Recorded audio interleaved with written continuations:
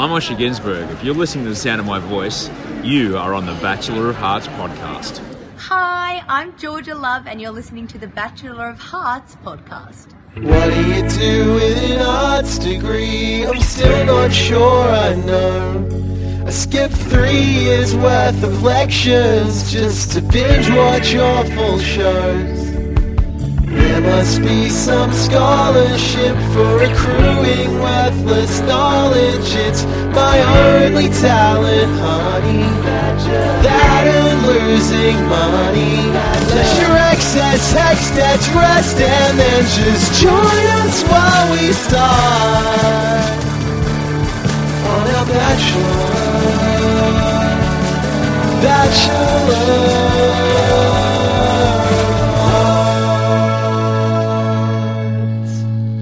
Hello and welcome back to the Bachelor of Hearts podcast, a Bachelor Australia podcast that asks the question, that's a segue?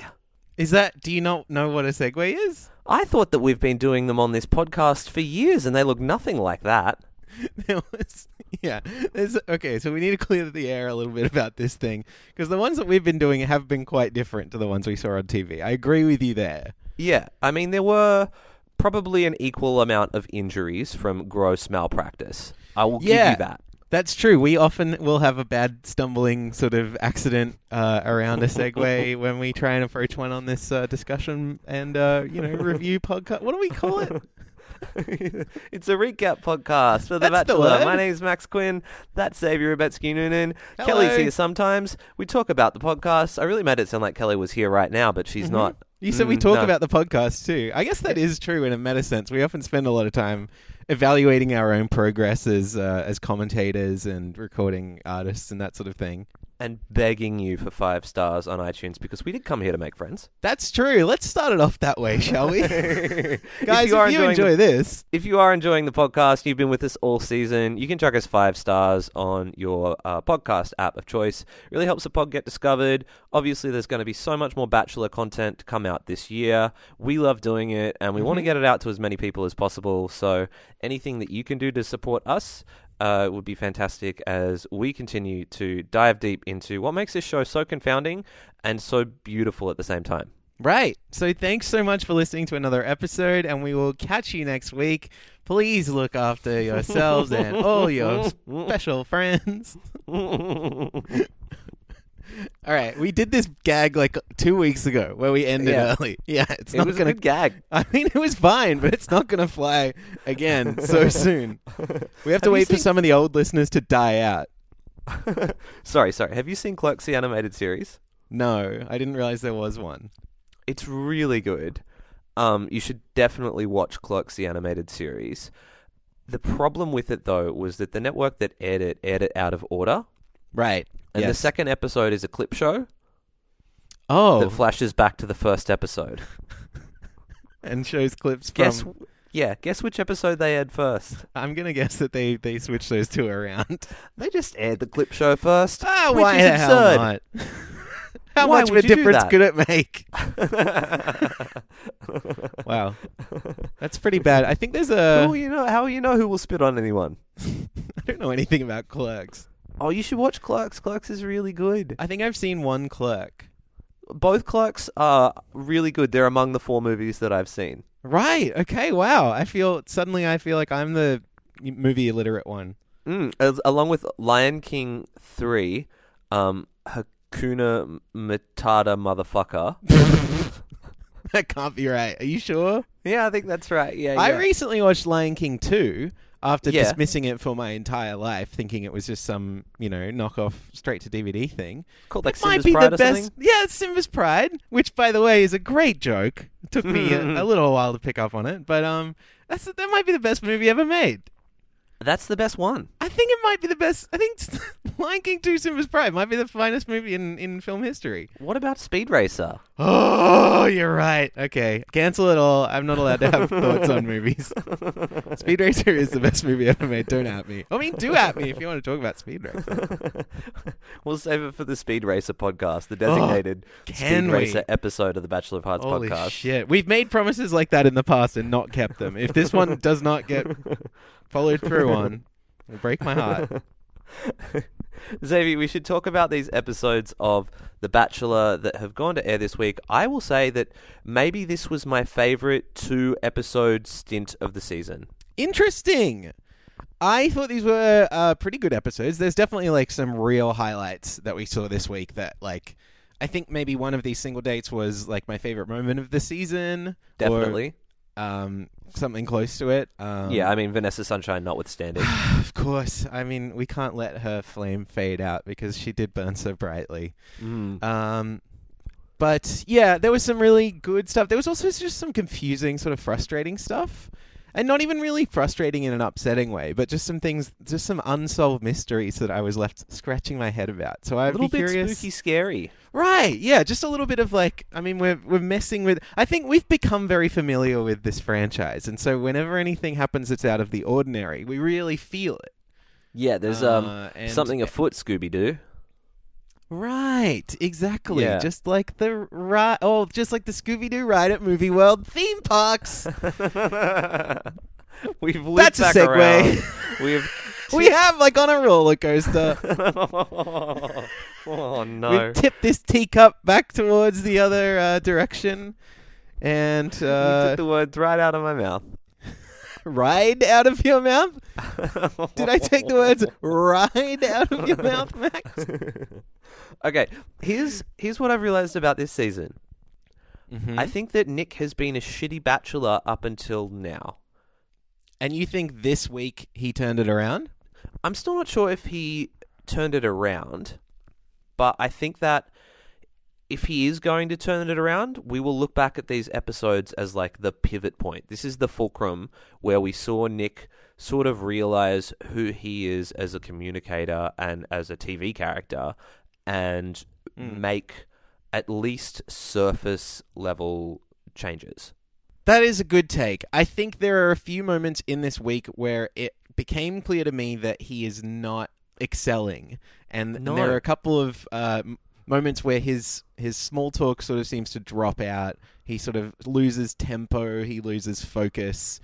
And it doesn't benefit him at all. But I agree that like he can look back on those moments and hopefully improve for the long game, you know? That's it, yeah. And like I think that we are watching now at least scratch the surface of someone who has been pretty one note the whole season. Like he's good on the surface level. His small talk as a rule, really good. His chat, his gags, his idiosyncratic way of speaking is kind of compelling, and for the first couple of episodes it carried a lot of weight. Since then, maybe we've had to focus on a lot of the drama and the behavior by Romy and Kat and Alicia that went on in the house because there wasn't that much to focus on with Nick. And that's something that I've sort of come to this week, but I was pleased to see a little bit in the first episode and then again in the second episode, signs that the gears were starting to turn, and then kind of it was all taken away again. Also in this episode, I want to touch on the importance of catering your date to the contestant that is on the show, because we've seen that this episode with Emily, and it made, in my opinion, the best bachelor date in recent memory. I want to say I feel the exact same way, and I think it made me stop and wonder why they don't do this like all the time. Like by design, the show should include this type of thing. Things that the women like. And there's a point of comparison that I want to make a little bit later, and we'll get to it, to a different reality dating show. Ooh. Yeah.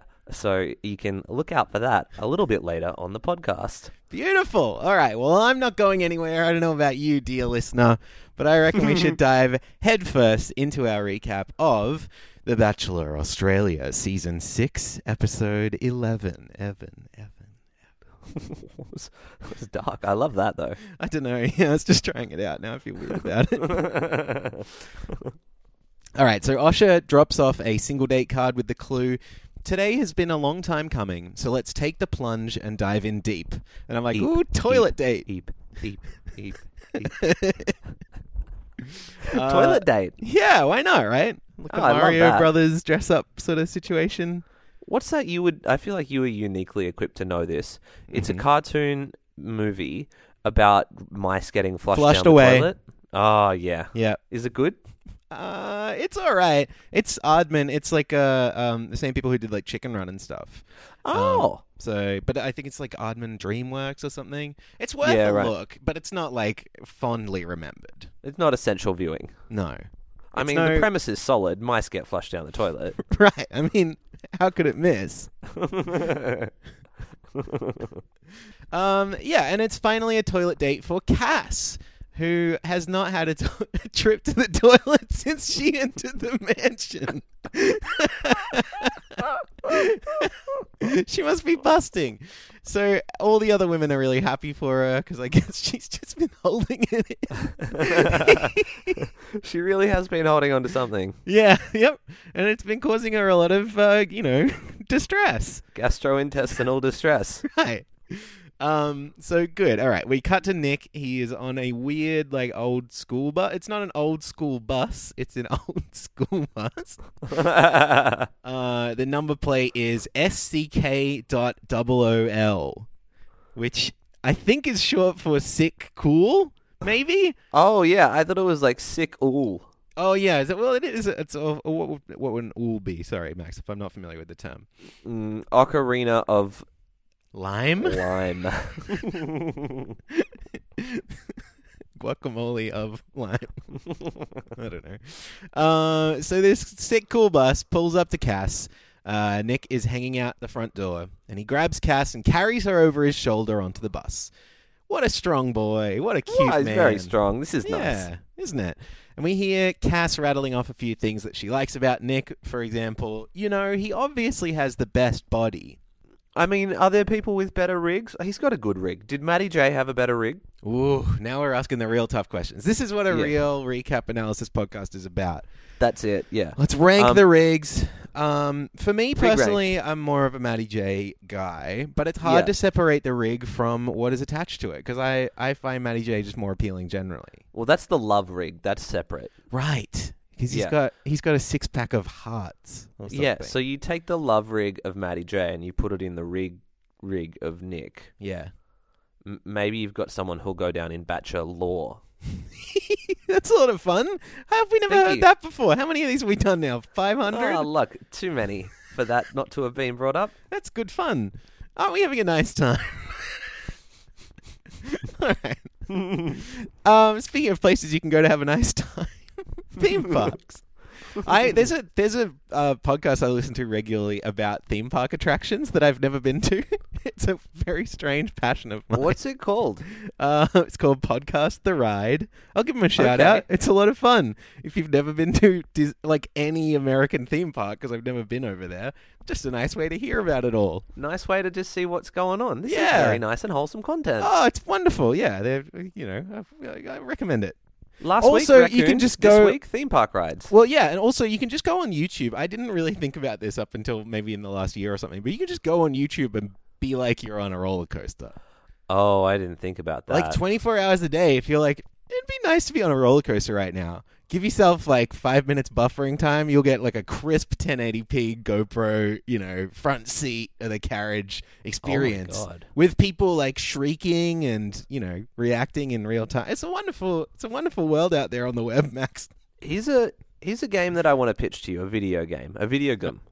Okay, I've heard of these. It's Video Gum. That was an old website, right? That's right, yes, a Yes. video gum. Mhm. So it's basically what you're describing here now, except it's your responsibility to drive the roller coaster Oh, God. and not crash. So what you've designed is the job of a 16-year-old, essentially, Yes. right? But Except you sell the it to roller those same coaster. 16-year-olds, and they have to pay you money. Whoa, there you go. I love that. It's not bad. The system works. Yeah, I think so. I'm really happy with how things are in the world right now. Are we moving on? What's wrong with the world, mama? People should People living like they ain't got roller coaster video games. Well, there was Roller Coaster Tycoon. That was good, but you were more. What was that of about? Well, it was like a Sims sort of. You were like an abstract sort of demigod of a theme park, and you could, set up structures and charge however much you wanted to get into things and that kind of thing. Oh, but like very that's sort much of like Animal Crossing, you just kind of get to play God, but over a small... Oh my god, park. Thank you for bringing up Animal Crossing, because this is an important news item. Yeah. Isabelle being added to the Smash Bros. Ultimate roster. Fuck, marry, kill. Wait, so Isabelle from Animal Crossing, fuck, Yep. marry, kill. You've Yep. got to choose marry, right? Absolutely, yeah. I'm glad that you said that. If you said fuck, I'd be like, she's a dog. And if you said kill, I'd be like, she's my lover. She's So a good. dog. Yeah. Excellent. Check think- that off the list. That's the only viable choice, right? Yes, absolutely agreed. Yeah. We'll fight over her. I guess we can have like a 3-way. We'll talk about it later.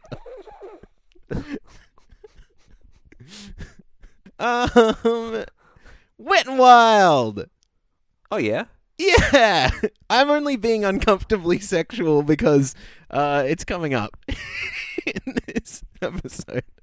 So this school bus reaches its destination. They realize they've arrived at Wet n Wild Sydney, which is a theme park whose spring season coincidentally begins just 9 days after the air date of this episode. So mums and dads out there, get booking.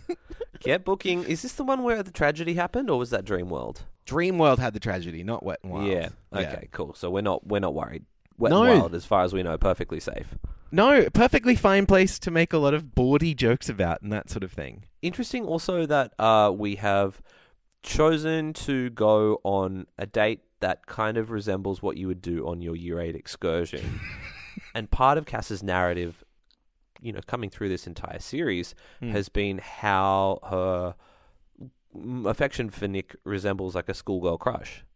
That's a very interesting point. Yeah, they definitely do thrust them back into that like youthful naivety on this date. And we have no other dates to compare this with, for how they're establishing the Cass and Nick storyline or whatever.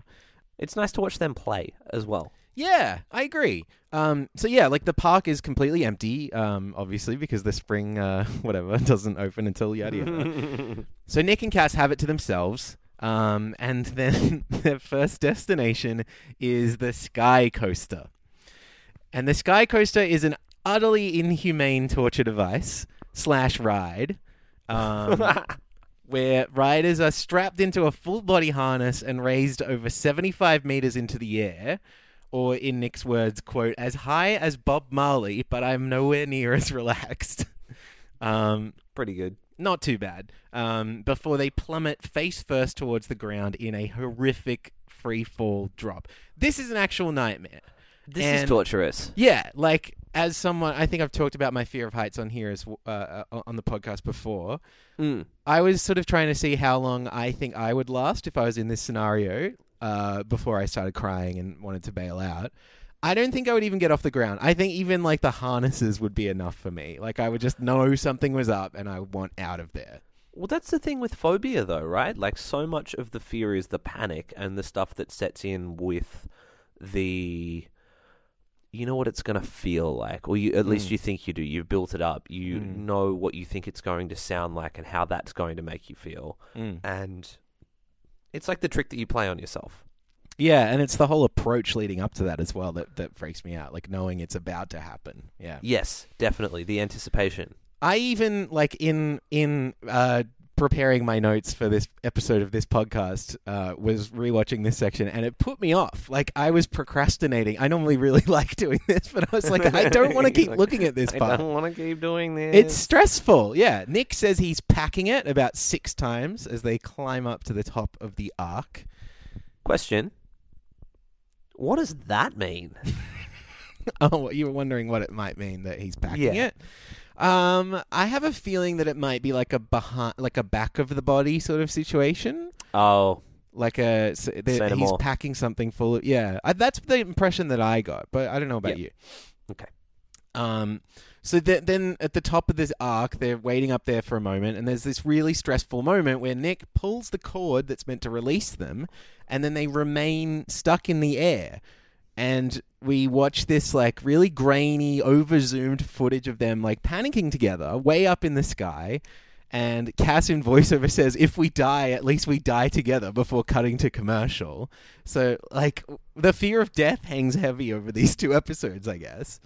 And also the fear of dying alone. There's something weirdly comforting about that. As much as they really made a meal on socials about Cass saying, if we die, at least we die together. Isn't that kind of satisfying? Yeah, a little bit. And it's like, finally they're getting this date. Like, I can imagine why she'd be saying that. But yeah, when we come back from the break and we watch them still absolutely freaking out for a little while longer, but then it's revealed that Cass was actually the one who's meant to have pulled her cord or something. It's not super clear. But then she pulls her cord, and then we watch them do this horrifying fall.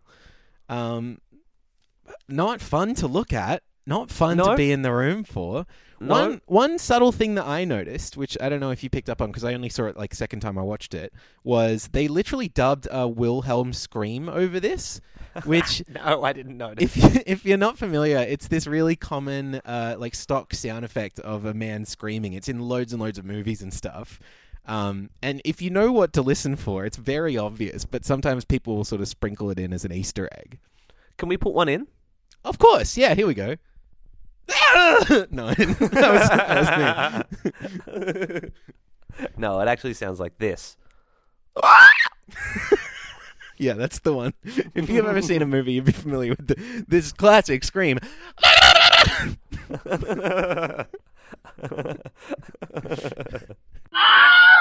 So they play some triumphant music over this moment while they're both like falling, and both of them seem really relieved and they're laughing and the adrenaline's kicking in and stuff, but it just really seems like an absolute nightmare to me. Well, I mean, I guess Cass has been waiting to relieve herself for this entire time. That's what that means. That is what that means. Thank you. Wonderful. Nick tells Cass, scary, new experience. That's what it's all about. Now comes the wet. Now, Max, what do you reckon that might mean? What do you think? There's a couple of questions that spring up over this next segment. And maybe I will just sort of put together a few things that I heard, and maybe you could sort of clarify. Maybe we can figure out what it is that some of these things mean, yeah? Great, yes, let's do it. So the first one? Well, we watch them go down this series of water slides, and Cass narrates, Nick's looking really excited, and I can't wait to get wet with him and go down the slides. And then we hear Nick shout, holy Moses, it's a little bit chilly on the willy. And then we hear Cass yell out, oh God, there goes my pants. And then Cass says, the last slide we went on was the typhoon. I started off facing opposite Nick, and throughout the ride, we managed to get into all sorts of positions. I'm pretty sure he was on top of me at one stage.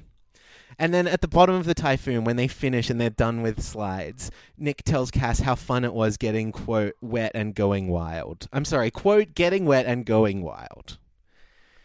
Max, have you got any theories? I don't know if you can tease out any, like, double meaning or, like, what they might be referring to here. Did I steal your bit? The what does that mean bit? Because it's more fun when you say it. And it was great. I really liked it. I'm just wondering what any of that stuff means. What does that mean? Now, I can't tell you for certain. When was the last time you were on a water slide? Oh, I would have been 14. Oh my and gosh. I remember...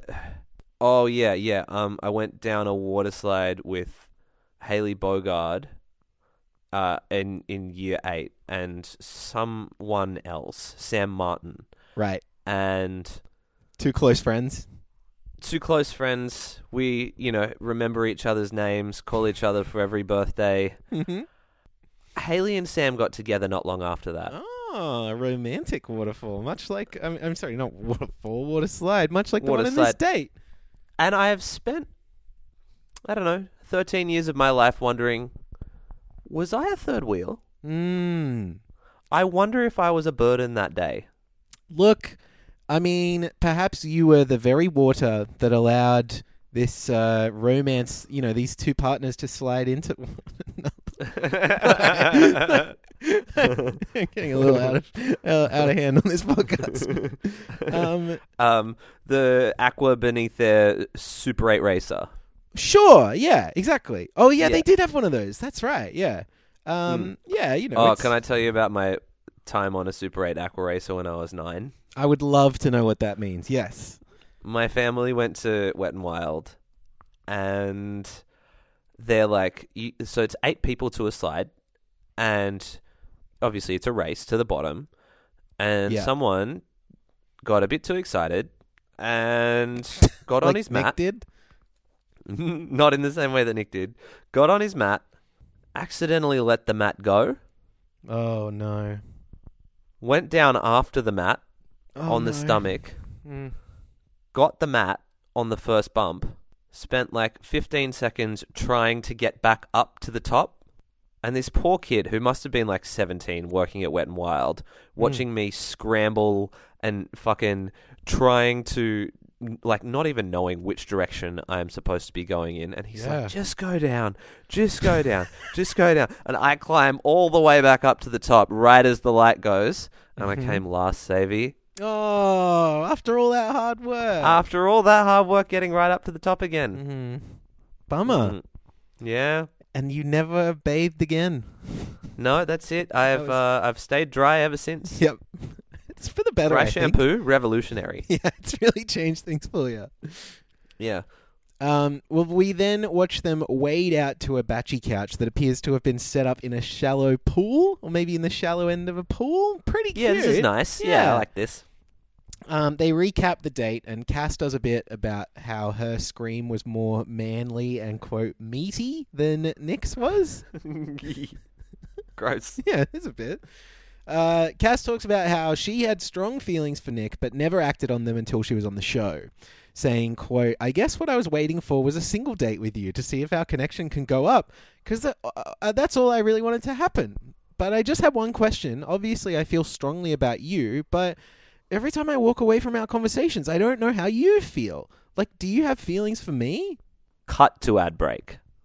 Right, exactly. And great piece of editing. Suspense. Yeah, I like great that. Piece of editing. Yeah, it was really good. And do you know what? It was beautiful to watch Cass be vulnerable. And I was taken by how much we have been manipulated to come around to Cass as a character. Yeah. As this girl who is all of us in a certain sense, who has a crush on someone who they think is unattainable, and finally you get to go on this dream date to Wet n Wild. We've all been there. We've all been there. And you get your nerve up and you muster up all of your courage and you say, do you have feelings for me? And then, as in real life, it does cut to ad break. It cuts to an ad break, yeah. Devastating every time it happens. But when we get back from the commercial... Yes, well, Nick sort of starts to laugh, and then he says, to be honest, I find it difficult to show a lot of feelings and emotion. Which is odd because he's the Bachelor. That is the statement of the season. Yeah. I think that's it. I think it is a declaration of why he may not be an ideal pick. But it is also an explanation of a lot of his behavior that we can pin a lot of things down to. Definitely. And you think about Richie, the same thing. Couldn't do it. Yeah. Very, very hard. Richie had a very hard time saying anything but cool beans. Right. Yes. Right? Whereas Matty J... Wasn't it Cool Bananas? No. Oh, that's right. Cool Bananas. Yeah. You're right. Cool Beans is another annoying catchphrase. Matty J was really good at articulating his needs and how he was feeling, and he was good at bacheloring by the time that he got there because of all the media training that he'd had and the experience that he'd had on the previous season. Yeah. And he was naturally charming as well. Now, Nick has some of that natural charm and the chit-chat, but what he lacks is that ability to be vulnerable with someone on a human level on the camera. Yeah. Which is a real failure of casting. Exactly. It's just a shame because, like, he's not... It doesn't mean he's bad. He's not a bad person. He's not even necessarily bad at relating to people. It is obviously, like, you know, he apologizes. He tells her that, quote, this environment makes it harder for him, which he's clearly talking about being on The Bachelor. Yeah. But, you know, he gives it his best. He says, you know, she's a beautiful girl, honest, caring girl. And he says, when it comes to feelings, yeah, there's definitely feelings that there's a connection there for sure. Like, you know, he's trying. You can feel it. He's really trying. Yeah, and you can, like, and I credit him for that. And it really, like, you can feel him grinding to try and access his emotions. And broadly, it made me think that they were trying to bottle lightning in the same way that they did with Sophie Monk, who was everything for this show. Do you know what I mean? Like, she was the perfect, emotionally accessible Tara kind of like fun bogan, super famous hot blonde celebrity. Yeah. And I think they tried to do that again with Nick. And what they've got is someone who definitely on the outside has the A's and B's, but when it comes time to do the stuff that the core of the show is about, he struggles. Yeah, Sophie Monk had a bit more of that like ability to be emotionally vulnerable and to discuss her feelings and that kind of thing. I think a little more than Nick does. Yeah, I mean, with that said, she married a dude who had $500,000. Yes, well, the outcome maybe not doesn't speak to like the ideal circumstance, but it made for good telly. So yeah, Cass seems... Sorry, was it 500,000 or was it 5 million or 500 million? He was very rich. He was a wealthy man. I think he had more than $500. Yes. Yes. Yeah, Cass seems really, really stoked, even though he's still kind of being a bit cagey. I think she can also tell that he's trying. She says, at the end of the day, I do not want to be the person that gets... I do want to be the person that gets to walk away with you. She gets that right. That is on me. And Nick says, I'm not ready for you to go anywhere, and then offers her a rose. And they share a kiss, and it's kind of like they do a bit of back and forth head shaky stuff before they start kissing. It's not the best one I've ever seen, but I like it. It's a bit of a bumpy start. Yeah, but I like the atmosphere. I like all the little candles floating around them and stuff. It's just pretty. I don't know. Yeah, they got there. It was a nice scene. Yes. Yeah. Any other thoughts? Let's go to this group date. Well, so this is my thought. I don't want Nick to break her heart, and he's going to. Yeah, it's going to end badly. It's going to end really badly. Cass, we're now invested in her, which is a masterful job on the part of the editors and the people who are putting this TV show together, because she kind of, even though she's this weird thing who is so besotted by him, you kind of want her to win. I think they were trying to make us think it was weird so that we would have this revelation a bit later down the track. Precisely that. Yeah. Yeah. Like, for the first few episodes, it seemed like the show was lampooning her almost in a way as like an archetype. But now... it's creating this sort of greater sense of understanding that she is a human being. Yeah, and now you're like, oh, okay, cool. Well, now that I'm invested in her and I feel such empathy for her, I'm rooting for her. Yeah, and also, like, I want good things for a lot of these women, but I don't necessarily want Nick for them. Whereas with Cass, I'm like, this is what she wants. Like 100%. Yeah. If any of these couples are going to last a year outside of this, like, give them a fucking chance. Like, she's been thinking about it for a while, you know? Yeah. She's ready for it and she wants it so bad. Yeah. And the growth arc with Nick starts here. I fear that it is going to end in him in a really irresponsible manner, just mismanaging the situation and breaking her heart into a million pieces on national TV. I fear that is where it is headed. I don't know if he can do it diplomatically. Maybe the move was to cut her loose earlier. I don't know how he feels about her still. Yeah, we really haven't been given that much indication at this point. I fear that he is going to shatter her. Yeah. And I want him to... For him to break her heart and still come off well is going to take a great deal of the vulnerability that he has expressed on camera that he is having a hard time showing. Yeah. Well, let's cut to this group date. Shannon narrates and says, today it's a group date and we're all on it. Like, that's how we get into group dates now. Not to keep making a big deal out of this, but we're just... Shannon says, hey, it's a group date and we're on it. Very weird. So I think that with this one, it's a little bit more excusable because it's like, everyone's here. That's true. And once you get down to this point, it is like there's less speculation and all that sort of stuff. And I agree with a group date, like it's less interesting to speculate who'll go than with a single or whatever. Who's it going to be? All of us. Yes. Yeah. But we still get, I guess we still get a bit of intro because they're all in their Hyundai 4-wheel drives and they're all talking about where they're going. I think they show up at Glenworth Valley, which I think maybe is a place I went to on Bandcamp.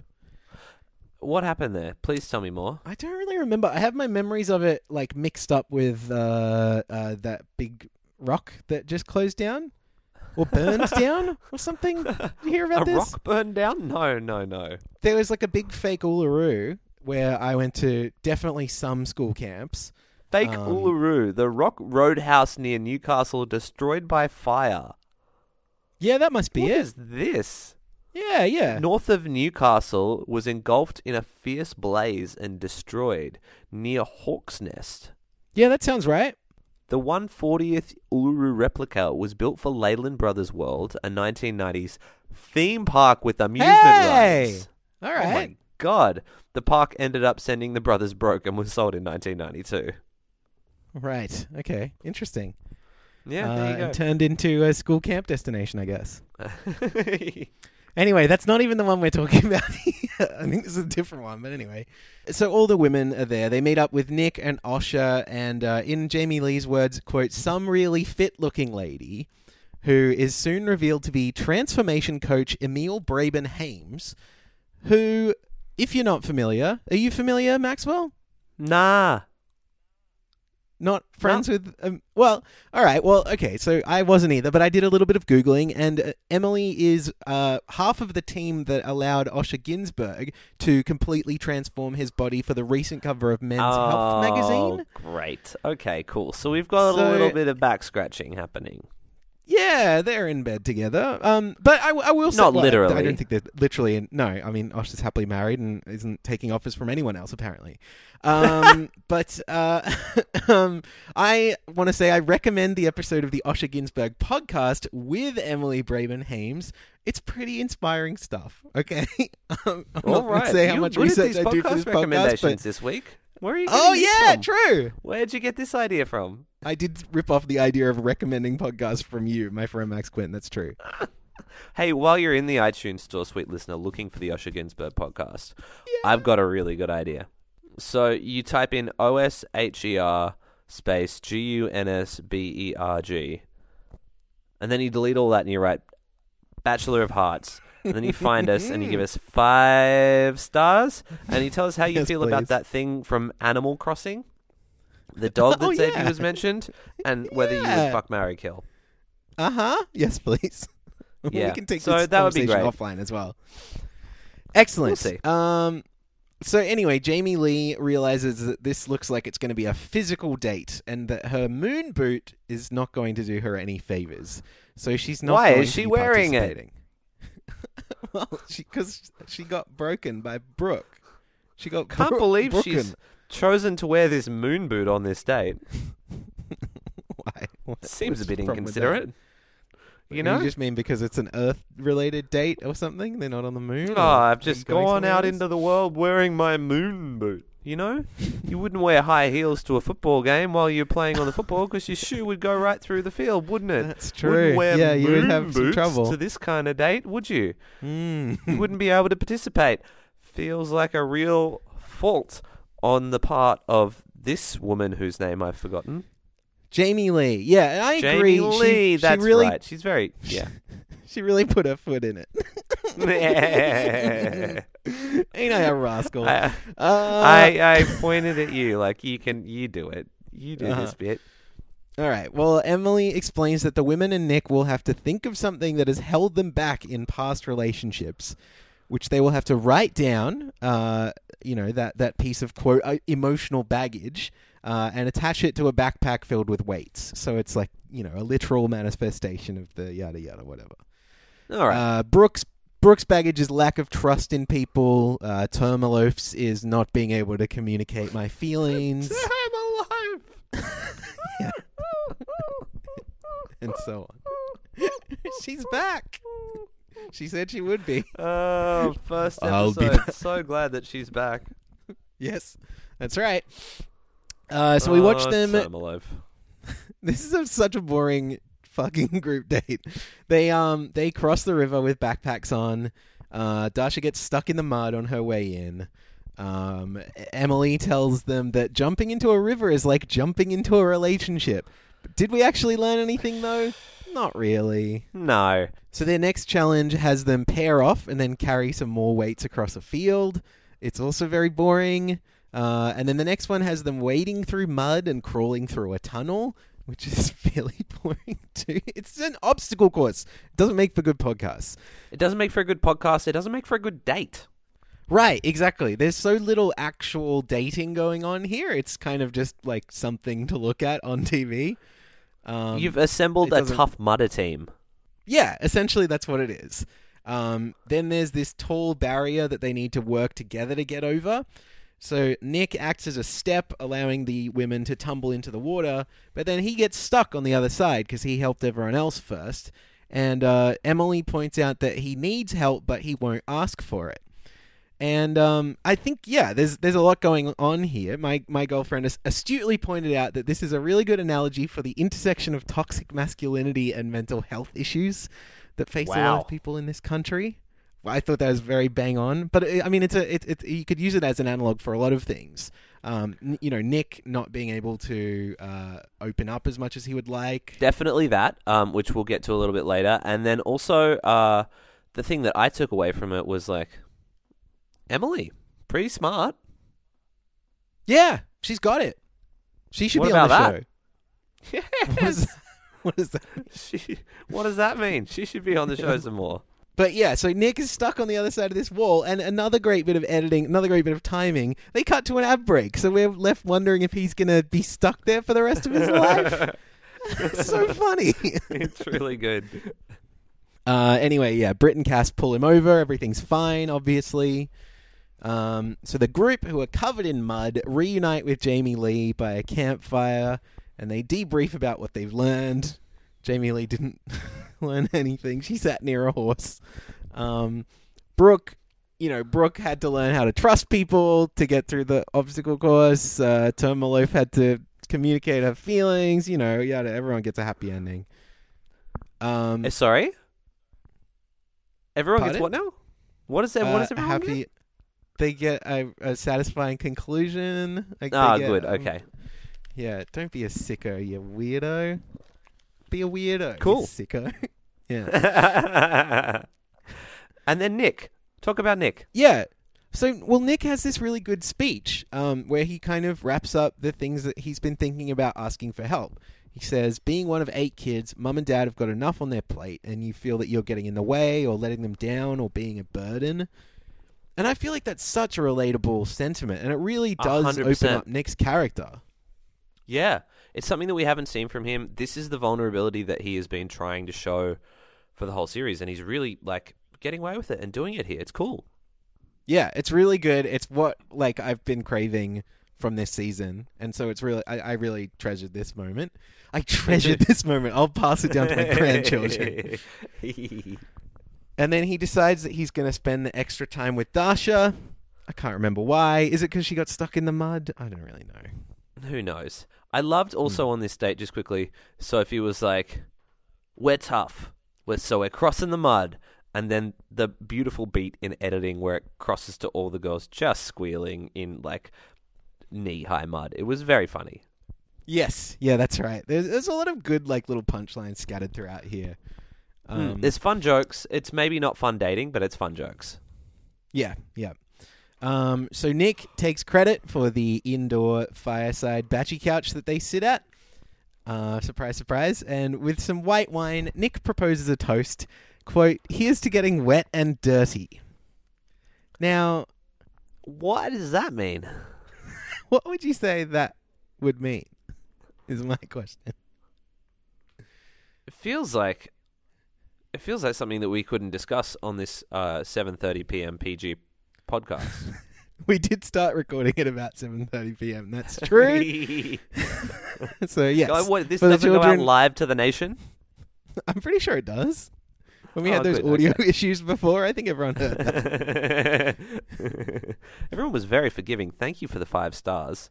Yeah, thanks so much for these live 5 stars that have all been popping off as we're recording. Yeah, I just want to shout out to iTunes user Jeff the Cat, who says, meow meow meow, hungry, tuna in jelly, fish for dinner, meow meow meow.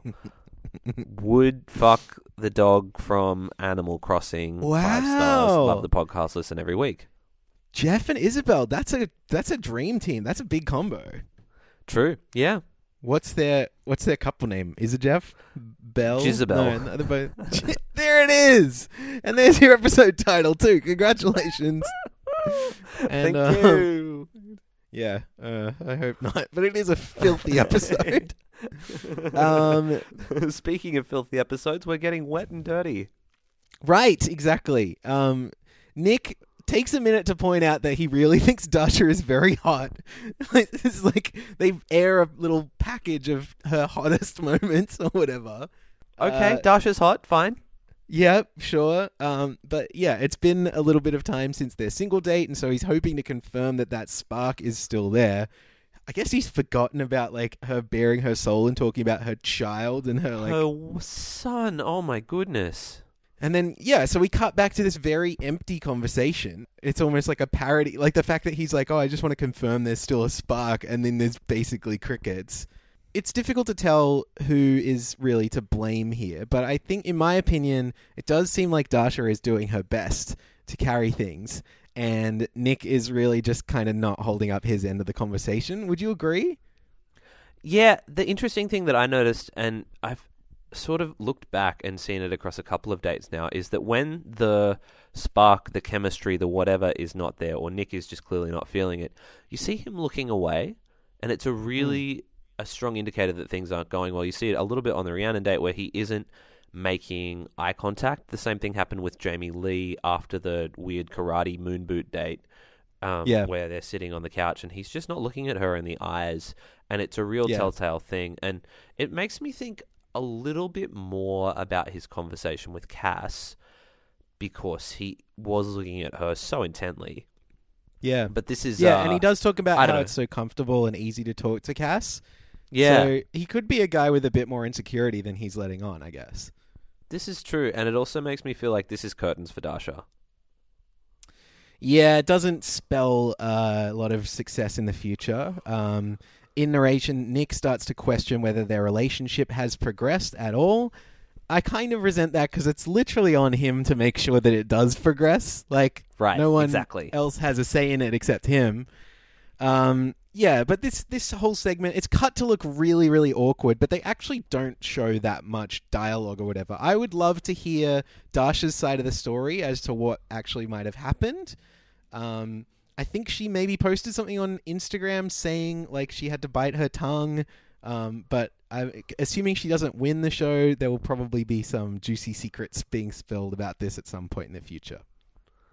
As soon as the non-disclosure agreement lapses, you were saying that this is part of the mystery of these couple of episodes. Yeah, well, I'm just curious, like, that can't be it. Like, they really were getting on very well. They have a lot to talk about, and, like, there must be some build-up. Like, Dasha would have thought of some things to talk about with him. It seems like she's carrying it. I'm just wondering, like, what's behind the scenes. Precisely. And then, boom, rose ceremony. No cocktail party in this episode. Who saw this coming? What is this show? It's unfamiliar to me. Why? I thought I was on the wrong channel. Just in breaking all new territory. Well, Cass... No, we're watching the other rose ceremony. Yeah, the other show with the rose ceremony in it, yeah. Cass has got a rose already, so Nick calls out the names in the following order. I don't think we even have enough names to do the poke rap anymore. I don't think so. Maybe you could do a sonnet. Okay. Isn't that based on syllables? Doesn't that seem complicated? Maybe you could do it as an acrostic poem. All right, this is going to be easy. So the letters that it spells out down the side, you'll just have to sort of imagine it, because I can't. It's an audio medium, of course. But the letters down the side will spell out the word so the roses go out in this order: Shannon, Brooke, Britt, Termaloaf, Dasha, and Emily.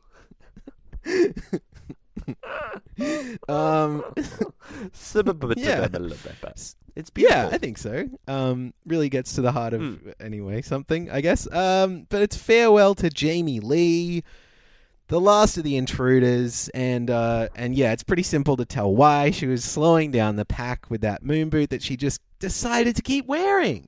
So rude of her. I mean, sartorial choices be damned. I just think that was the thing that held her back in this season. And in addition to that, she was an intruder, and the intruders really didn't get offered much screen time. They didn't play very much of a role. They were kind of vestigial on this season. It's almost like they were just there to increase the number of episodes. You know? Yeah. They're like human shields of romance. They didn't have to have any real connection with Nick. They just needed to like strengthen the numbers a little. So, yeah, Jamie Lee, she thanks Nick. She wishes him luck, and that is it. Bye. Goodbye. Yeah, whatever. More like, you ready for this? I wonder what could be happening at this point in the show. More like, Jamie leave. Oh, dear me. Wow, and the crowd really has enjoyed that. Yeah, the crowd's gotten right into it. Love that. Well, let's dive into The Bachelor Australia. Ooh. A little too fast for my own taste there. Getting a little ahead of myself. Let's have a little recap, shall we, of The Bachelor Australia Season 6, Episode 12. Elf, right? So we're on a group date. How did we get here? I don't know. We're just there. The final 7 women, they meet Osher on a race course, and then Nick rolls up to them on a Segway. And now, he this looks... is the confusing thing. Yeah. Oh, yeah. So we needed to go over this a little bit more. So a Segway, 2 different types of thing. One is like a standing up, like Paul Blart vehicle. Oh, the Paul Blarty? Yes, that's right. I thought that was called the Blartcopter. Blartcopter. No, it's called a Segway because you can use them to get from one thing to another. You know? Isn't that a bit of fun? Isn't that a bit of fun? I would call it a Blartcopter. Oh, all right. I think Nick looks so much like Paul Blart with his little mustache when he's doing his little tricks on it or whatever. He takes his helmet off. He does a little hair toss. It's very elegant. A bit Kevin James, you're right. Yes, just like Kevin James does in both the Paul Blart movies. Osher introduces us to the inaugural Bachelor Segway Relay. And I started thinking about, because the new Bachelorette promos have come out and they've been airing quite a bit on Channel 10. There's a guy on a Segway who like pops out night one, I think maybe not from a limo, but just on a Segway. Are Segways as a thing coming back? When were they in? Can you explain that to me? So I think the Segway was invented in maybe the early 2000s, and they were destined to fail, I guess. But they were idealized as this like futuristic mode of transport where everyone's going to be on a Segway, and we'll have cities designed for them and that sort of thing. I've been on one; they're pretty fun. But how did you get on one? Who acquired one for you? I did a Segway tour of Paris twice. I've done it twice. I was waiting for the if you ever want to find out if people on the streets of Paris could hate you any more than just the standard amount as a foreign person traveling there, as a tourist or whatever, try getting on a Segway. Hop on one of those fast, annoying things. Yes, the like weirdly noisy, but like not common enough that anyone would expect them either. So everyone's like surprised and disoriented by their appearance. I think I probably did this in like the mid 2000s, and I think even it'd be much worse now. It's like when you see someone on roller skates. Right, or like one of those little skateboard roller skate things where you have to like rock your feet back and forward or whatever. All of those, or just a unicycle or anything, Or Heelys. Yeah, there's lots. Oh, no, Heelys are cool, dude. Heelys sorry. Didn't think about that. Yeah. What about when someone passes you by on a Blartcopter? Yes, exactly. It's very much like that. In fact, one could mistake them both for the same experience. Cool. So we're going to design our own line of Segways, I reckon. Yeah. For the it's merch called the store. Termaloaf Blartcopter. Yeah. Catchy name. They'll be flying off the shelves. Or just sort of like rolling, I guess. Tilting gently forwards. Rolling. Yeah, great. It'll be Limp Bizkit endorsed Segways. Yeah, they're the Durst. It was the best of times. It was the Durst of times. All right, look. Segueing back to our topic. Good. I can only use that once, I think. So as usual with these things, there are a lot of complicated rules. It's a race, but they also have to answer multiple choice questions about Nick. But then also eventually Nick gets to choose someone from the winning team to have extra time with him, so it doesn't actually really matter what happens in the race. We love this stuff. Arbitrary rules, nonsense for Osher to explain. It's great. It gives Osher something to do, and we love seeing Osher on the TV. Right, exactly. Because in my opinion, he is actually a pretty cool dude. Now, we've got to get to the good bit, which is the bit where one of the contestants, how would I put this? Eats Eats bread and dies. That is perfect. That is Thank really you. Good. So yeah, we got these two teams. It's Britt, Termaloaf, and Cass versus Brooke, Emily, Dasha, and Shannon, who gets picked last. Get used to it. Cass pulls ahead for the yellow team when she is eventually able to answer that whoever instigated the date should be the one to pay for it in her multiple choice thingy. And Nick gets on his high horse and he's like, it's 2018 and it's all about equality. And it's like, all right, mate, this is the first like vaguely woke thing you've ever said, I think. First time we've heard of this. That's a big allegation. I'm sure he said some vaguely woke things in the past, whatever. But then Termaloaf loses the lead for the yellow team because she is unaware of Nick's apparently really important admiration for Nikola Tesla. Who is that? So that's the thing. So the show, like the joke is that the show thinks it's really funny that she's never heard of Nikola Tesla, who is like a semi-famous, historical inventor. I think he was the inventor or populist or something of AC/DC current. Not the band, but of like alternating current or maybe direct current or something. He's like a physicist inventor guy or something. Oh. Yeah, but the question is would you rather sit at the dinner table with I don't know, is it like Rosa Parks, Martin Luther King Jr.? I don't know, I forget who it is. It's some incredibly important historical, maybe like Gandhi. Yeah, Mahatma Gandhi. Yeah, Barry White. Yeah, right. And then his pick is Tesla.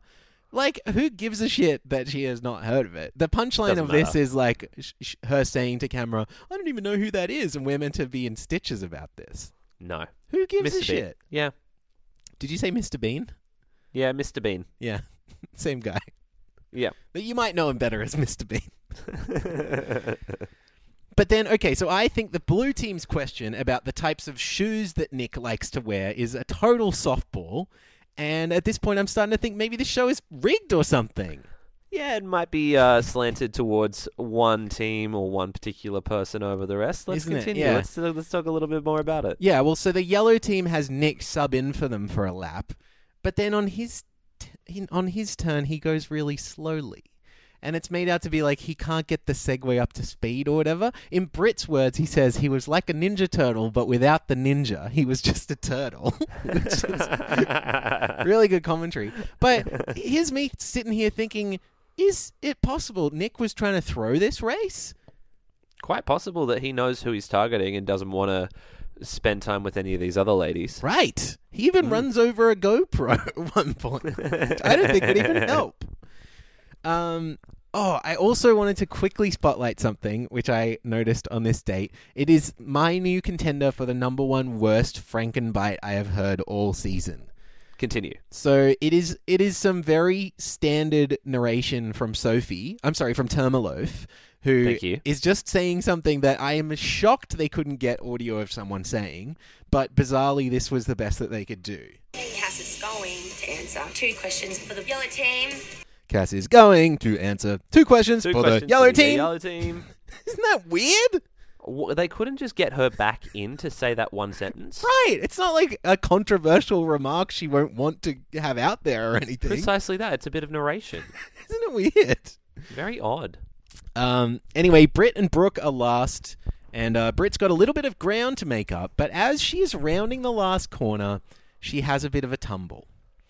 And It's pretty good. It's fairly good. I think, this moment, which was teased in every promo for this episode, as well as a few of the, whole season promos, is meant to look like a really serious accident.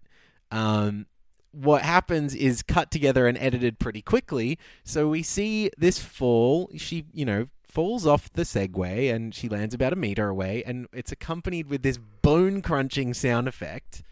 And there are She's fine. She's totally fine. Well, yeah, okay. So, but there are camera people rushing over. Osha yells out, "Whoa, whoa, whoa, whoa!" And then it's intercut with interview footage of the other women saying that she might be really seriously injured. Like, it is hard to overstate what a big deal they made out of this. This would seem Huge. like one of the women died on a date. Pretty much. And you see But- Nick, like, sprinting up the path, Right. charging towards her to check that she's okay. So that he can tell a medic about what's wrong with her and get in the way again. We've got 30 cc's of liquid cheese stack off bloody... she's as rigged as a bloody Segway on a podcast, isn't she? Right. But then we cut back after the break, and Britt literally leaps up off the ground.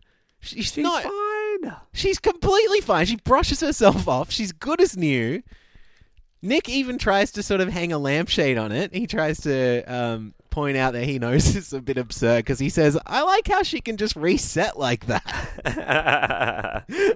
What did you think about that? I was kind of annoyed. I was like, what a tease. Not that I wanted Britt to get hurt or anything, but it was like, stop lying. I loved that it was, like, I loved the stack. But I don't like what they made of it beforehand. If it had been like, she fell off the thing, how funny is that? And then she's fine, that would be great. Yeah. And it would add to almost like be a real cool character point for Britt. But I think that this being so much of the promos for this week and for the whole season speaks to like what actually was going on here. Was there anything for poor Britt? Yeah, exactly. Or was this part of the manipulation, which we've already sort of discussed, about the outcome of this race? 100%. Yeah. Well, just like that, the blue team are declared the winners. Isn't that an interesting coincidence? Seemed like the yellow team were ahead for a while there, just saying. Yeah, I mean, you could almost see the chemtrails coming off the yellow teams. Right, exactly. And they all get to drink some bubbly out of a big trophy while the yellow team just stand there propping up their fallen comrade. Britt gets up and she's like, Bush actually did 9/11, so, you know. Yeah. Yep. Well, Nick decides he's going to give the extra time to Brooke, which doesn't prove to be a popular decision. It's Shannon who seems to feel it the most, this, hurting from Brooke getting extra time. But then she says this kind of bad thing. She tells the camera, I feel a bit gypped at the moment. I just wanted to quickly say, like, we don't have to do a whole thing about it or whatever, but that is an ethnic slur that we I didn't really know that. To feel gypped. Yeah, well, it comes from the word gypsy, which is also like a sort of inappropriate, way of referring to like the Romani people. It's not something I know like a huge amount about, but I mean, it's essentially like because it's based on an ethnic group or whatever. It's kind of like saying you got like. Like there are a lot of slurs like this with relation to like Jewish people or like sure. that kind of, like you would not accept it if it was talking about other like groups or whatever. So I do think like this is something we probably should stop saying and stop making excuses for in this day and age. I had no idea. Party there you pooper, go. But no. Yes, But that's great. That's educational and good because I didn't know that, and it's probably something that I have said without thinking about the ramifications of it in my day-to-day life. I had no idea that that's where it came from. Yeah, it's it's been I thought of it as a perfectly acceptable term for a really long time as well, but at some point someone pointed it out to me or whatever. So there's a fun learning fact about how not to insult people. Wow. XRN, yeah. Anyway, we watch Nick and Brooke at a batchy couch. Nick does a lot of his usual sort of banter and says a lot of things that I didn't understand, such as, quote, Steamin' Willie Beamin'. Are you aware of the phrase Steamin' Willie Beamin'? What does that mean? I guess I don't know, Max. Is a beeman a man who has or loves bees? Maybe. Oh, is a Steamin' Willie love bee Beeman. like a bee man? Like Steamin' Bumblebee Man from The Simpsons? And it's at this point that I think maybe they're having a few drinks this evening. Because Nick starts examining Brooke's shoes for some reason. He's like, I think Cinderella had something like these, which is not true because Cinderella had some very unique glass slippers. To get on my high horse about that as well. But yeah, then Nick starts wrapping Brooke up in a blanket, and he's wrapping her legs up, and he goes, "Are they a bit chilly, those little hoofs?" And then she laughs, and she says, "It's okay, just stop calling them hoofs, maybe tootsies." So I have the question, Max, where do you stand? Oh, on hoofs or tootsies? Yeah, where do you stand?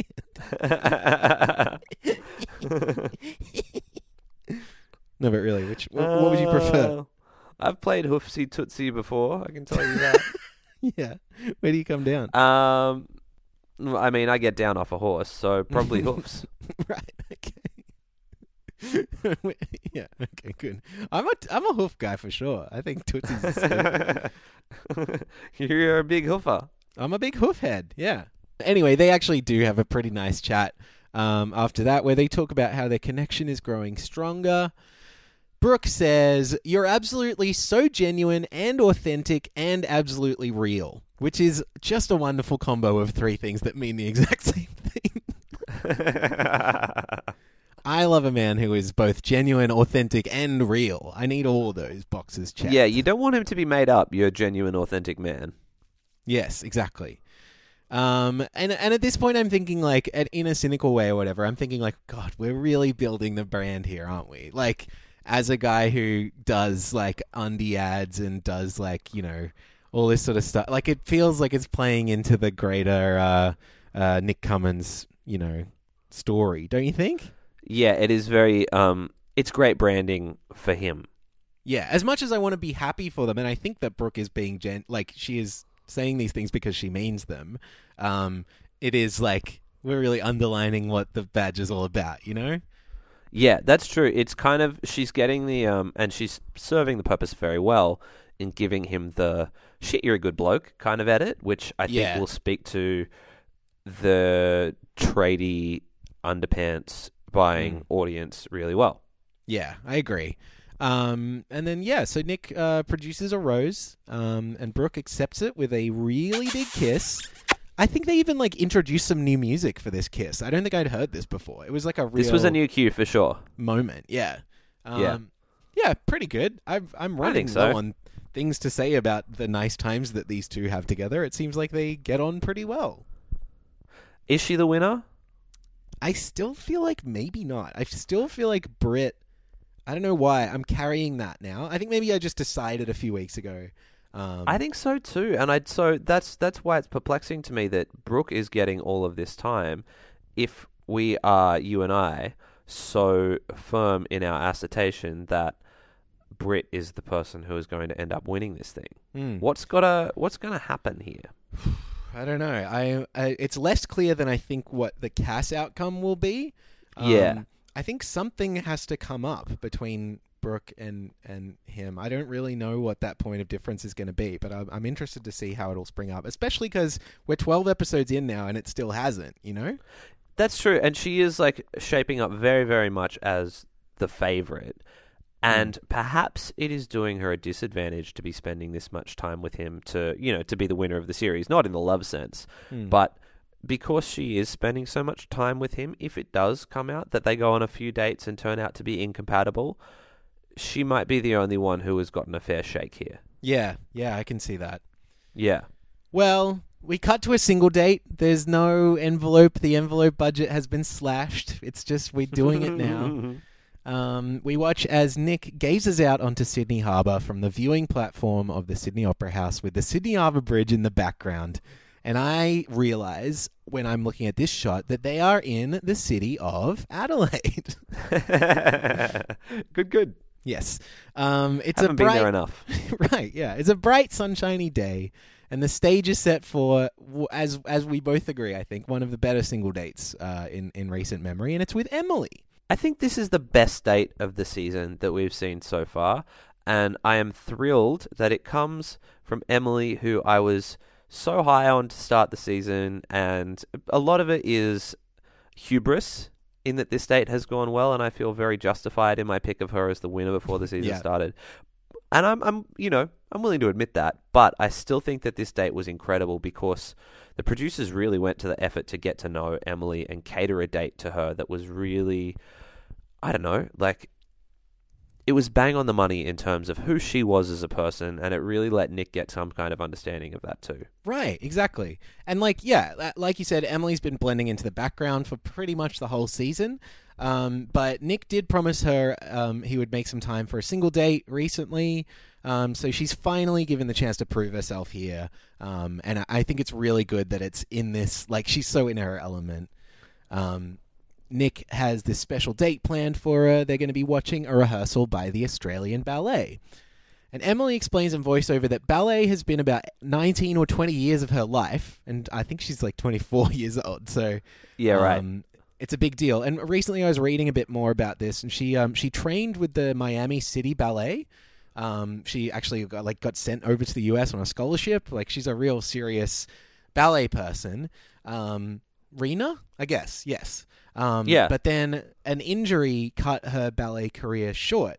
And so she's been teaching instead of, performing over the last few years. So, like, I guess this is a slightly loaded date for her, but it's something you can tell that she's, like, super passionate about. You can feel that, like, radiating off her the whole time. Yeah, it's really cool. They've given her something that she is good at. They've given him a way into her world, and isn't it different to sitting on a boat?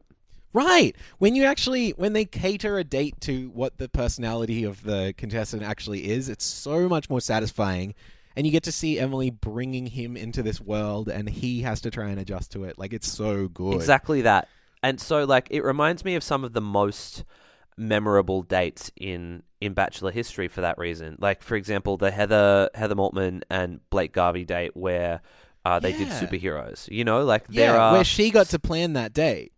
Yeah, it's different to, Brooke gets a key to the bachelor pad and she gets to take around fruit and sausages and they hang out for a morning. This is, you actually get to see someone do what they are good at, and I don't think that there is any better way for you to get to learn about someone than by finding out what they are passionate about. It's fucking sick. I was really, really in on this date, and to see Nick a little bit out of his own element as well was beautiful too. Totally. So Nick and Emily watch these two dancers perform part of Spartacus, and Emily is like rapt. Her eyes are so wide open. You can tell like the specificity of this date is not lost on her, and it's really like meaningful. And then next, the dancers, who we learn are named Kevin and Robin, take Emily and Nick through a few steps. Which involves them getting changed, which gives Nick the chance to do some of his like classic material about the jockstrap and the tights and stuff, and that's all fine. He says to one of the dancers, "It's going straight up me crackle." I love how enthusiastic the Kevin, the dancer, was there. He was like, "Yeah, it is. Like, it is. Yeah, this is what every single day of my life. Yeah." I like this because it could have been embarrassing. Like, it could have been like he's spoiling it or whatever. But Emily takes it all with good humor. And it's like you just get this good balance between her like doing her thing in her element and then him goofing around doing his thing too, but then gradually adjusting to the environment and the types of things he needs to do, you know? And you can perhaps see that maybe those jokes that he makes in all these different situations where he takes credit for the couch and etc., maybe these things stem from a lack of comfort on Nick's part. And it's kind of cool to see him slowly acclimatize to something that is out of his comfort zone. And as we move through the date, I think you'll agree that he does a really good job of it. Totally, yeah. And as somebody who does occasionally at least attempt to use humor as a defense mechanism. Sure. I can really relate to that for sure. But they move on to this pas de deux exercise where they work on choreographing a routine. How is that the word I had trouble with? A routine that they can do together. Which I think is so good because this puts less of the focus on like Nick on his own, doing his own thing, riffing, and more on Nick trying not to let Emily down as she does this thing that she enjoys. And This is the tension here comes from the question, can Nick hold it together long enough for their performance in front of these people that Emily really admires? And it's like, that should be the show. It's so good. It's great. It gives him something to live up to. And as a professional athlete, we know that he loves a challenge. And so to watch him take advantage of that and really succeed in that space, it's sort of, I don't know.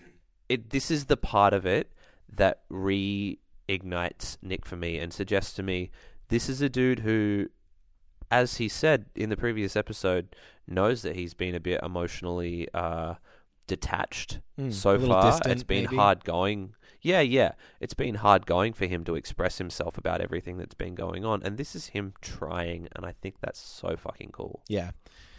And then, so they do their performance, and it's really good. Like, it's really great. It's like, it's technically good, but it's also funny, and it's like captures both of their personalities. It's like just nice. I really, really enjoyed it. And it's like well shot and well lit and stuff I wouldn't normally comment on.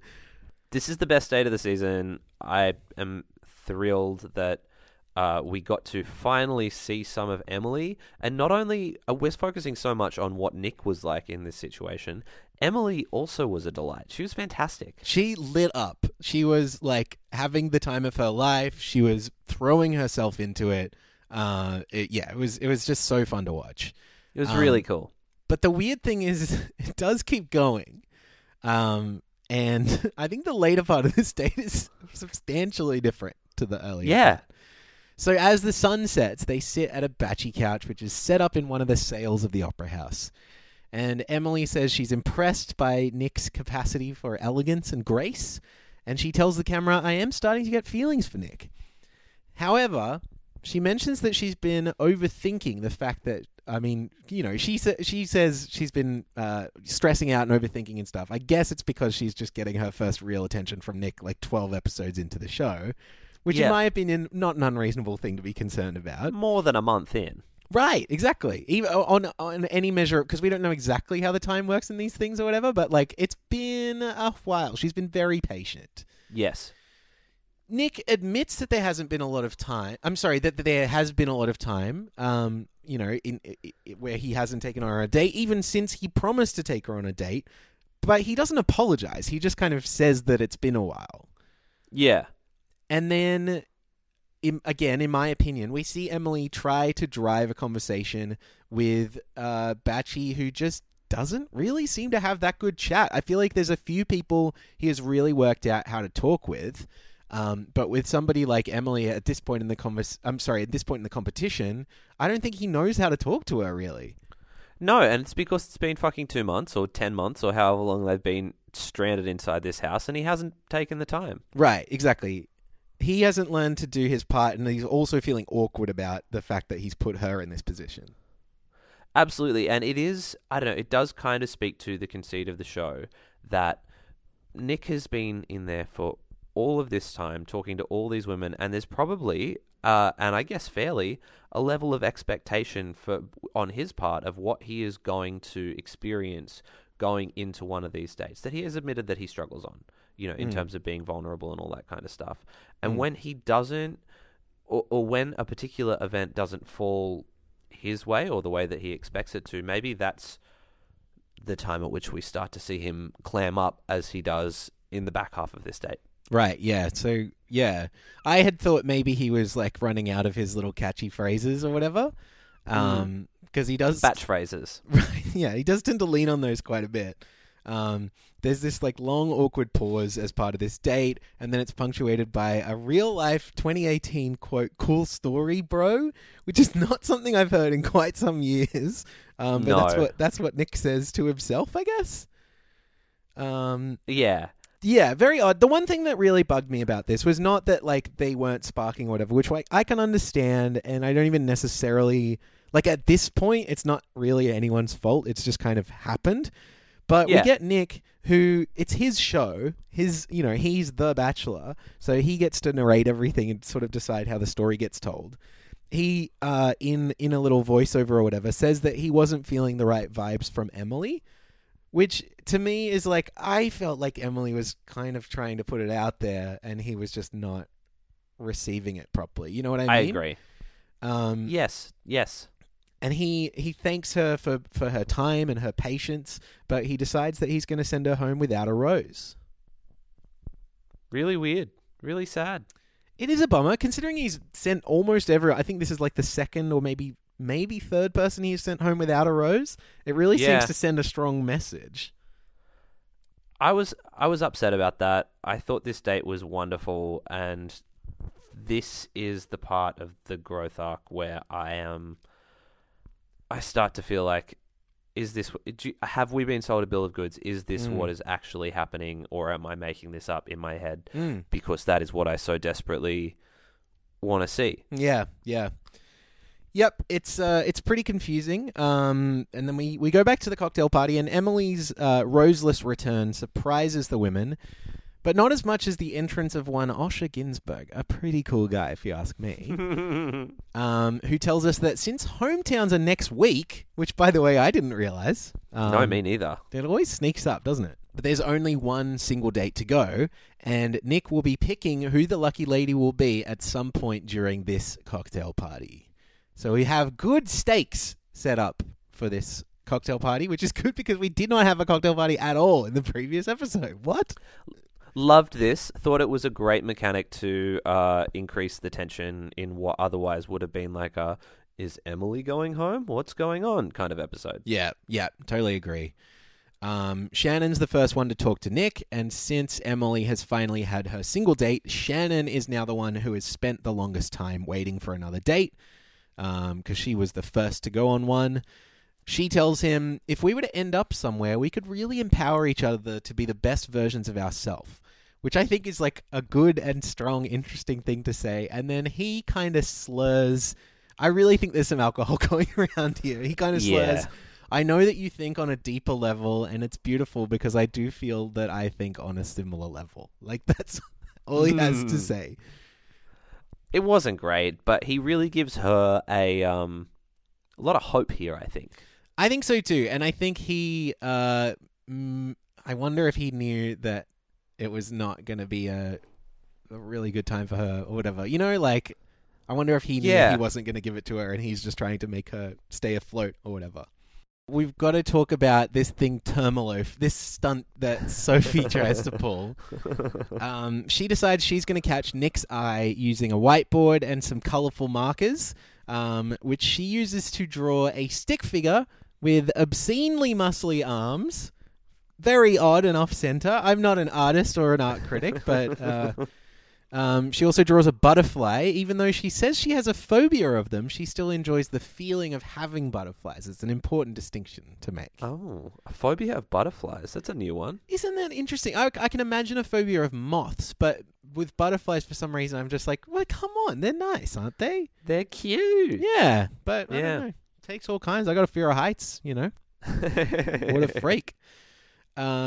She also draws a fire because he has a warm scent about him. Okay. Getting a little more abstract now.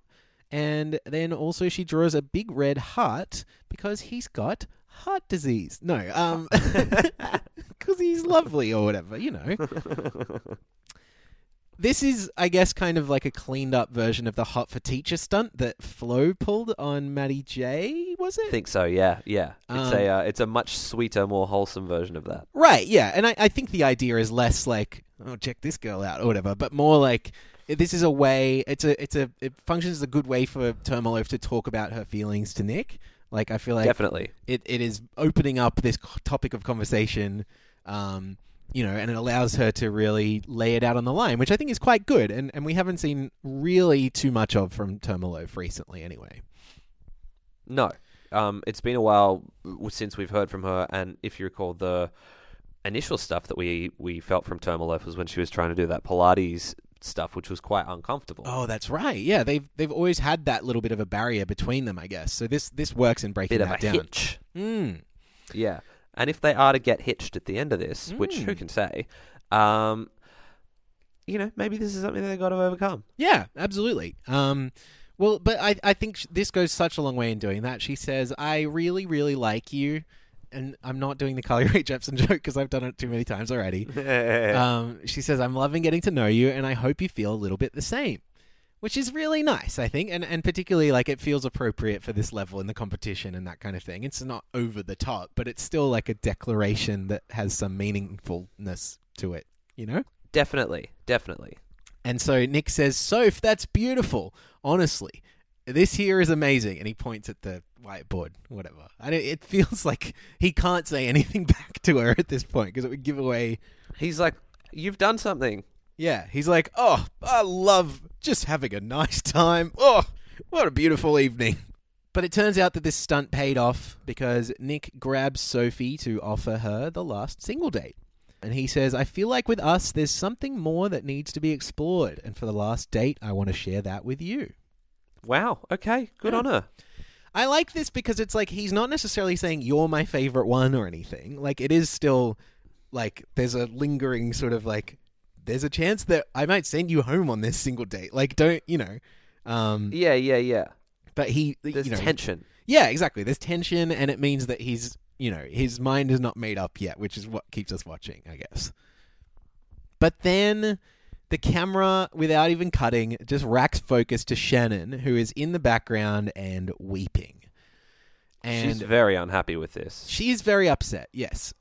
She's upset that her efforts didn't pay off. The little chat that she had with Nick didn't, you know, guarantee her this extra time. And then this is all where it all gets a little bit mysterious to me. And so I wrote this down in fairly granular detail just because often when these types of moments happen on the show, which seem to have been happening more and more frequently lately, it can be hard to tell what's actually happening and what is what lies you're being fed, man. So we see her, there's this first shot where she's in the background weeping, and then this moment is intercut with an in-the-moment interview where she's tearily sort of declaring right to the camera, I am here to find love, and I've done all I can. I don't want to do this right now. She doesn't walk away. We then see some very separate footage, I guess from the same night because she's wearing the same dress, but bear with me here. It's Shannon walking down a hallway, and then we hear audio of a door slamming, but we don't see a door slam. I know I'm like between the looking glass here or whatever. It's really weird. But I can't emphasize this enough. We never see her actually leaving. It's just this weird, uncomfortable thing, and we cut to an ad break, and then Shannon is on the rafters at the rose ceremony like nothing ever happened.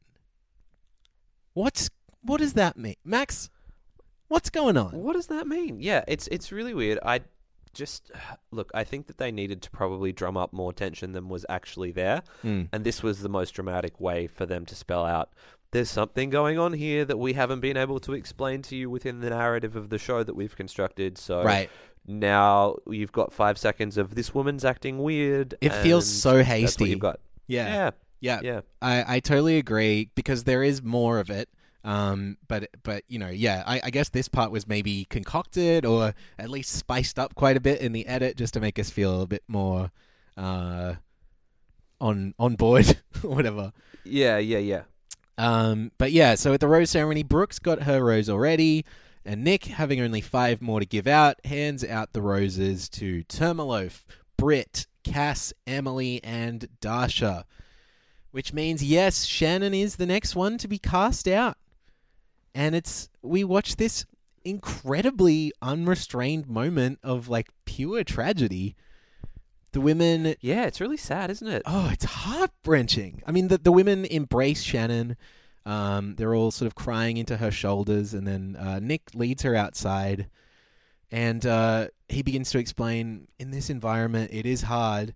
And then Shannon says, you haven't even got to know me. I was hanging on to shit, man. You should have given it another date. We would have made a great couple. And it's like, oh, God, Nick, like, he looks grave. We cut to reaction shots of all the other women. Dasha is crying on the floor. There's a rose that's been knocked to the ground. There's blood everywhere. That last one is not true. I was going to say, I don't recall seeing that. Yeah. Shannon says, I can assure you that a girl in there is going to fulfill every little nook and cranny that you need. The strings are swelling. And he leads her to the limo. He kisses her on the cheek, and she says, "You should have just kissed me." And he's really wistful. He's like, "Our first date, I didn't know where I was. I didn't know where I was." Ugh. This If you is didn't know where you so- were, then don't go on The Bachelor. Yeah, I mean, that's totally true. Very valid, very fair. I found this so hard to watch. This is another moment where rewatching it, I was like, "Jeez, they're really putting us through the ringer here." It's quite devastating, isn't it? It truly is. And we watch Shannon crying in the limo home. I mean, compare this with Jamie Lee's exit, where she's just like, "Well, thank you, goodbye." Shannon is like, Well, gotta go, see ya. Shannon gets like Coldplay greatest hits, like somber piano music. And she's like, "I feel really disappointed. I thought I knew what he was looking for, but obviously I had no clue. But I just got to hope that there's someone else out there for me."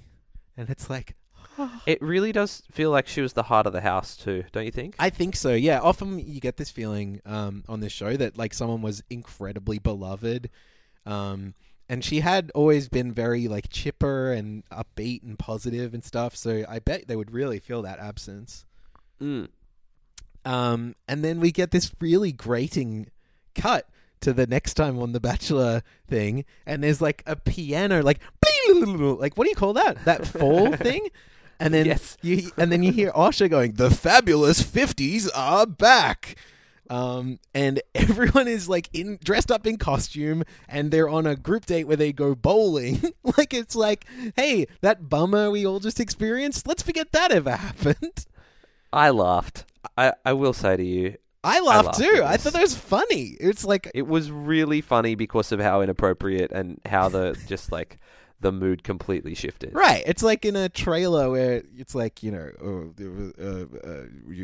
blah, blah, he was a blah, blah, record scratch. Ow! I feel good. Like, you know, it's that type of. Anyway. Yes. Very, very, very different. Yep. So that is probably going to be fun. Everybody has to write a letter to their future self, and it makes Cass cry in front of everybody. Can't wait for that. That'll be a barrel of laughs. But then, fucking hell yes, it turns out that Sophie's single date, this one that we were, you know, so much anticipation was about, it's ice hockey themed. That's cool. Hell I'm yeah. excited. Go Leafs. Yes. Yep. Yep. You love the Leafs. I do. You also have a team, I'm sure. I don't really have a hockey team. I guess the Penguins are pretty cool. No, they're not. It's one of those ones I've just have never, as you know, really, really gotten into hockey that much. Well, next week's your big chance. And it's also hometowns, obviously, next week. So that's going to be huge. So how is this going to play out? Are we going to see some... We got Sophie's like- single date, plus probably the bowling group date. That stuff will all be on Wednesday. And then Thursday, I think, will be a hometown special. So a long episode this Thursday? Could be, yeah. Yeah, right. Okay. Probably well, long, strap yourselves probably in. boring. We'll see. I'm curious. Wow. Well, R.I.P. Shannon. She had a good run. I thought she was a great narrator on the show. Totally. And Seemed like a really good, nice person. Yep. And it's a shame that we don't get to see her anymore. Yep. But that's just the way Can I segue this? No. Let's do it. Just the way What- the what- theme park crumbles. Okay. Wow. There you go. Mhm. You've done it. What does that mean? I feel like now there's a good catchphrase on this podcast. I'm just leaning on it too often. It's good. It's a good catchphrase, though. I do like know, it. It's awesome. Whoever came up, well, no. I can't. All right. I don't know. We did it again. We've watched. I think so. We talked Another about perfect everything. episode. Right, 5 stars. Right. We've already done all our Thank you. plugs. Isn't this a relief? It's nice to get it out of the way at the start so that we can just end it on such an abrupt note. Right. Exactly. This weird moment of like whiplash that we all got from the TV this week. I can't wait for our next episode. I hope you guys will be back. Hopefully, our friend Kelly will be on the podcast again sometime soon. We miss her. We love her. Yeah, what a wonderful person. I saw her yesterday. I just heard my dog vomit She'll be outside back. my room. I better go take care of that. Thank you All right. so much for listening. We love you. Please look after yourselves, etc., etc. Don't go anywhere. We'll be back right after the break, right after this. Is that what we say? That's what we say. Perfect. Goodbye, we love you. Bye, love you, bye, love you, bye, love you, bye. Running out of time, make the most of what's